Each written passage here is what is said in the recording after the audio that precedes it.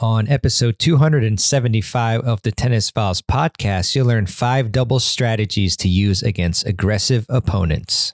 Introducing Coco Gauff's signature shoe, more than just a tennis shoe. It's a fusion of 90s-inspired style and cutting-edge performance technology. With its sleek mid-cut silhouette, it's designed to enhance speed and power on the court. The multi-piece upper construction delivers high-energy return for players of all levels. Whether you're a seasoned pro or just starting out, the Coco CG1 empowers you to dominate the game. Learn more and purchase the Coco CG1 at NewBalance.com. Welcome to the Tennis Files podcast, bringing you advice from the top minds in tennis to help you improve your game. And now, here's your host, Mehrbon Iranshad. Hey there, and welcome to another episode of the podcast. This is your host, Mehrbon Iranshad, and today we have a bit of a different episode. Normally, I interview the world's best coaches and pros to help you improve your tennis game. But today I'm going to attempt to help you improve your game solo. So today I'm going to be talking about the 5 double strategies that I think are well suited against aggressive opponents from my experiences. And in part, what inspired me to do this episode was a recent match that I had, a doubles match, of course, in what they call the Arlington County Tennis Association. And this is my first year joining that league because I actually live in Maryland. And so the drive is, somewhat long, but it's a very enjoyable league where it's less stressful than USTA leagues, although I love USTA leagues as well for all the potential playoff and travel options that they have there, provided that you actually get that far, of course. But I had an active doubles match. I played with a 4-0 player named Justin. Shout out to you. And I'm a 5-0, and then we played against 2 4-5s. It was a very interesting match, a little bit frustrating, but really fun. So we were up 6-1, 5-4, love 30 on the opponent's serve, and ended up losing that second set in a tiebreak, and the third set was a super breaker, which I think we lost 10-6, if I remember correctly, or something like that. Yeah, it was a cool match. The first set, we both noticed that one of our opponents in particular was just making errors everywhere and missing a lot of his shots. So we targeted that player. In the second set, at around 3-all, I unfortunately, when I started sprinting for a ball and I pushed off with my left leg, I instantly felt my calf. I don't know if it popped or what, but it was a strain. And I had strained it actually a few days before that, rested it because I really wanted to play this match. And then unfortunately I strained it again. So my mobility was pretty not good. But even with that, we fought through it. We got to that point where we were close to winning, but then we ended up losing, and obviously a tough one to take. I do regret, love 30, they were serving to me, and I wish that I had just gone for my backhand return, but instead I tried to lob it over the net player, and it was a bit shorter than I wanted to, and I think they, hit a pretty good overhead, and we got it back, but then we lost the point. So could have been potentially a love 40 if I had hit a good backhand return more aggressively. But anyways, I will be seeing an orthopedic doctor, if that's what it is, about my calf tomorrow. So I'm really excited to see what's up with that, and I have had some recurring hip and knee issues as well that I've been able to manage, but it's definitely something where, lesson learned, I should have more seriously checked it out, earlier, because it's very interesting. You get a hip problem and then other parts of your body compensate. Actually, I think it was first my knee that had the issue way back in the day, and then my hip had issues, and then my heel, and then my calf. And so it just kind of goes all around because your body is trying to compensate other parts of your leg or whatever. And so that's what happens. But I know you're not here to just hear about my sob story and injuries. You're here to hear about the 5 double strategies to use against aggressive opponents. So a couple of things, 5 things. The first one is to hit down the line returns. And I'm not saying you have to do this every time, but I've seen matches where, and I played against opponents that they just never hit down the line, even if I'm trying to poach a lot, things like that. And you really need to test the player, the net player, because if you are just hitting cross court all the time, and they're poaching and picking it off, you naturally have to change things around. So if you are able to hit returns down the line, then now they don't know whether they should poach or not.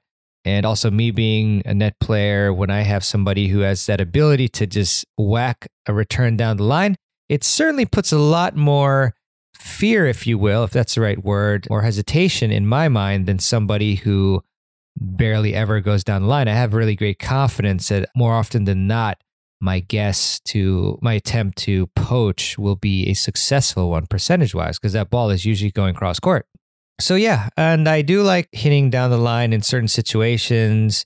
It's interesting, it seems like usually on the second serve, the players in general don't poach as much because they feel like when they poach off the first serve, they're going to get a weaker reply. But there's certainly some really aggressive players that will poach on that second serve as well. But it just isn't as often in my experience.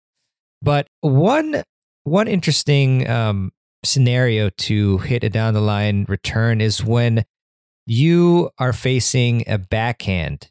So when the opposing server hits a kick serve or whatever, a serve to your backhand, that's when opponents I find really like to poach, because naturally you think, well, the backhand return is weaker. It's harder for the opponent to hit a down the line return. But if you can actually master that shot, I would say that you definitely have a good chance of passing that player. If they're an aggressive person and like to poach a lot, they'll usually be moving. So you don't even have to hit hit the corners or anything, or hit an amazing down the line shot. Sometimes it'll just be open. So something to consider. And similarly, even though this isn't a return, what I love doing is if I'm in a rally at the baseline in doubles and I'm pushed back and the opponent hits a deep shot, I actually love hitting down the line, because aggressive players, whenever they see you, and this is, a great read, these players are good. Whenever they see you in a compromised position, they will more often than not attempt to poach. And so there have been a lot of times where luckily I'm able to hit these buggy whip forehands. Like, let's say I'm on the ad side and I'm rallying ad side to ad side, and the other baseliner hits a really good deep shot. I may have to back up, but then I actually can buggy whip my ball down the line. And again, I can go for a safe target because that net player is going to cross, and then they will be crossing into nothing. So that's what I love. So yeah, very specific, depends on your skill set and whatnot. But sometimes you're playing a chess match, you know that they know this is a good time to poach, therefore you do the opposite. Or sometimes you're just playing, level 1 players that don't really know that, so then you just hit the safe option. So kind of like when I'm playing poker as well, you got to know your opponent and then react accordingly. So the second strategy, and one that I was talking with my partner, Justin, he's, like I mentioned, he's a 4-0. He's a very good 4-0 actually, but he was put under quite a bit of pressure from the 4-5s, because naturally, playing against a level above you, or half level, I guess, 0.5 better, their shots may be more heavier or deeper, or a combination of both and stuff, more pace.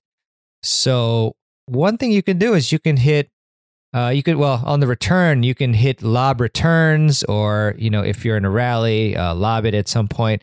But yeah, that's what I would say, because my partner, it seemed like they were able to, and we talked about this after the match. We had some lunch and I had a drink or two, and we were talking about how to combat this when you're put under extreme pressure. And then a lot of times the net player will just poach and just pick off, your partner. So that's what happened to Justin quite a bit. And they even did that with me as well. But so one way to combat that is to hit a lob. The cross-court lob gives you more distance. So that is definitely the safer play, as with a normal ground strokes and whatnot. But you can also lob it over the net player's backhand as well. And that way you don't have to hit a perfect lob, because the backhand overhead is arguably the toughest shot to hit, either the high backhand volley or the backhand overhead. So that's always a good option as well. And that way you kind of reset the point, And that's actually what I was trying to do at Love 30 because the opponent did hit a really good serve and I was trying to just lob it over the player. So that takes some practice, obviously. You have to have decent feel and technique. And you're usually on the return going to be hitting a slice overhead, underspin overhead rather than, topspin one. So yeah, lob returns. Definitely experiment with that. Don't just keep rallying and playing to their strengths to where, you guys or gals or whoever, you hit a couple cross courts and then, you're having trouble with the cross court rally. So then your opponent, the net player, is able to cross and pick you off. Don't just keep doing that over and over again. You got to switch it up. And the lob is very effective too, because then it forces both players to scramble and kind of changes up the formation as well. Because if you lob that net player, all of a sudden the net player has to switch to the other side, and so does the baseliner, and you introduce different dynamics as well. So you can play around with that to get a more favorable setup as far as the players on their locations on the court. Introducing Coco Gauff's signature shoe, more than just a tennis shoe. It's a fusion of 90s inspired style and cutting-edge performance technology with its sleek mid-cut silhouette. It's designed to enhance speed and power on the court. The multi-piece upper construction delivers high energy return for players of all levels. Whether you're a seasoned pro or just starting out, the Coco CG1 empowers you to dominate the game. Learn more and purchase the Coco CG1 at newbalance.com. The third strategy is to get to the net first. So obviously aggressive opponents, they're generally trying to get to the net first. So what you do is you take control of the point instead of them. So of course you've heard that sometimes the best defense is a good offense, and you're taking away their preferred play by getting there. And then you can be the one who, hits the volleys and, hits them to the net player ideally so that they have less time to react. And that's a big strategy too. I mean, you definitely, and I was just watching this, I was reviewing a couple double strategy videos and whatnot. And, a common theme is just trying to target that opposing net player because they have barely any time to react. And, sometimes you see incredible hands by the pros, amateurs, it's extremely difficult. So vast majority of the time, if you hit especially a low volley to the net player, they are not going to be successful at all. So don't be afraid to hit to the net player. You don't have to aim at their head or something like that. I mean, actually, you shouldn't do that because it'll go out probably. But, just aim it low at their feet, things like that. A very respectable shot that no one will complain about. And if you do happen to hit them, I joke with some of my friends, sternum shots, if you will. You can always apologize. But yeah, so get to the net first before your opponents is one play, and skill dependent as well, as you'll see for the next tip. If you are a good volleyer or have decent volleys even, I think this is a great option. So obviously how to get to net first, serve and volley, but also just being more aggressive in general, maybe taking more of a chance in chip and charging off the serve. I think you call that a saber, or chip and charge when you get a short ball. And actually, when you chip, then the slower slice will give you more time to close the net, which is great. And then in that case, as long as they're not good lobbers and they don't keep lobbing you, then you have a better chance at making your volleys, like reaction volleys and whatnot. You can also lob and charge the net, which is great as well. So going along with the lob returns, strategy number 2, you can chip over the player and then rush the net. So that way you take away their ability to stay in control of the point and you're in control. So definitely think you should consider that.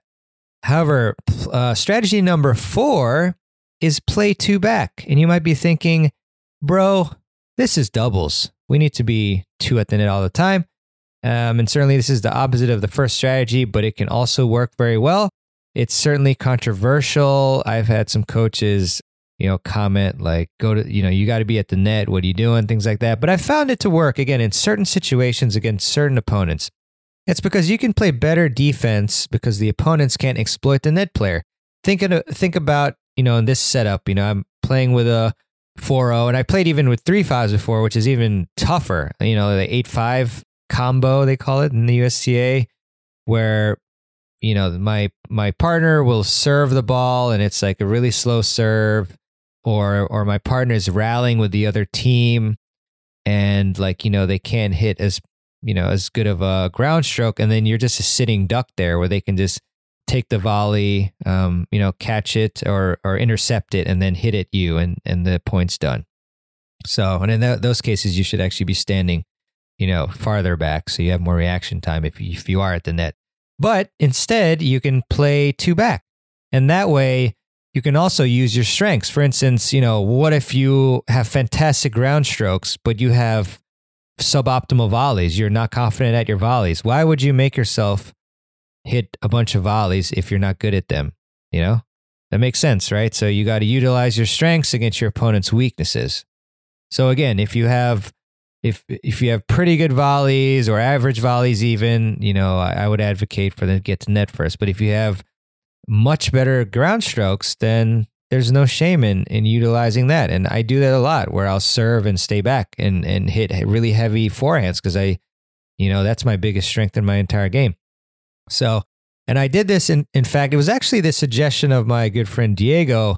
This was I think it was a government league match, but we were losing 4-1 in the first set. And he was like, hey, amigo, let's do 2 back. Let's try it out. I was like, all right, I'm down. And then we won 6-2, 6-1. And it gave the opponents a totally different look. It just changed, their game plan. And well, maybe it didn't, because they just weren't able to adjust really. So, and we were able to get more balls back from them. So yeah, it worked really well. And again, don't listen to certain players or coaches that say this isn't something you should do. I mean, I even remember interviewing Frances Tiafoe and Denis Kudla at the City Open. Might have been like 4 years ago or so, probably. And you can find on my YouTube channel, actually, Tennis Files. I think it's, what is it? YouTube.com/tennisfiles or tennisfiles.com/YouTube. Both will work. And you have to go digging though. And yeah, I asked them because they play 2 back a lot. And I said, the conventional, accepting way to play is 2 up. And they're like, well, with the modern game and the modern technology of the rackets and such, 2 back is viable. So there you go. As with all matches, evaluate yourself and your opponents and then see what strategies will work the best. And strategy number 5 is to keep the ball low against these aggressive opponents. I mean, if you are keeping the ball up, then you're allowing them to poach and hit down on the ball. And I mean, this is really a universal strategy in doubles. You want to be able to hit dipping returns and dipping ground strokes. Slice return chips are fantastic. Justin did a great job of that. He was pulled wide on the ad side a couple times, and he hit some really good slice backhand returns down low. And that was great too, because one of our opponents had extreme grips. And so he had a lot of trouble with the low balls and missed them. So that was great. And so, yeah, I mean, you want to keep the ball low, make them hit up. And when you make your opponents hit up on the ball, then you get the shots that are popped up, and then you can be aggressive. You don't want it to be the opposite way around of giving them the put away shots. So yeah, definitely practice those dippers. You do need some soft hands, so you want to relax your arms and just get a feel for that. I suggest actually when you're in the warm up, and you should be doing this too anyway. They assess the player by giving them different shots, give them slices, give them high top spin balls to their forehands and backhands, hit at the body even a couple times. And then also when they're at the net, give them some dippers and see how they handle that, So these are all ways you can give yourself a better chance of winning. So again, the 5 double strategies to use against aggressive opponents: 1, down the line returns and even just ground strokes while rallying. Number 2, lob returns. Number 3, get to the net first. But number 4, play 2 back and try that out. Number 5, keep the ball low. So I would highly encourage you to try to implement any of these strategies during your next doubles match, especially if you're playing against an aggressive opponent, and then let me know how that goes for you. All right. Well, I really do appreciate you listening. And if you enjoyed this episode and the other interviews and whatnot and find value from it, then I would really appreciate it very much if you would leave a review for the show, and you can do that in your favorite podcast app of choice that you use to listen to the show. And you can go to tennisfiles.com/Apple Podcasts with an S at the end to do that. Or just do it on your favorite app. I just find that Apple Podcasts gives the best ROI for the show in terms of more viewers and people who can find the show and benefit from it. So thanks so much in advance. I also want to leave you with a quote, as I do at the end of every show, and this one is by Coco Chanel. And Coco said, "Success is most often achieved by those who don't know that failure is inevitable." That's a great quote there. So yeah, it's going to be interesting for me because I'm seeing the ortho doctor, I don't know the proper term, sports medicine specialist tomorrow, and I'm going to see what's up. So I really hope that, and I'm really actually excited about being able to find a path to fully recover because, my left leg hasn't been at, full strength for a while. And I feel like that affects quite a bit of things, from, weight transfer, movement. And it's funny because these days, like, people give me a lot of compliments about how fast I am. And, I'm running on, a leg and a half or whatever it is, a leg and a 3/4, I don't know. But I'm able to get to a lot of shots and I'm really fast. So if I'm able to recover and be able to fully explode off of not just my right leg, but also my left, that would be fantastic. So again, I would really highly suggest for you all to not put off, trying to fully heal something, because then you can have problems later down the line. And, when you get older, then all of a sudden whatever part of your body is deteriorated and you can't enjoy things as much. So there you go. There's the spiel. I hope that you found some value from that too. But yeah, definitely implement at least one of these strategies. Let me know it works for you. Email me at Mehrban at tennisfiles.com. That's MEHRBAN at tennisfiles.com. Hope you enjoyed today's episode, and I'll see you on the next one. I'm out. Take care. All the best to you, and see you on the next episode.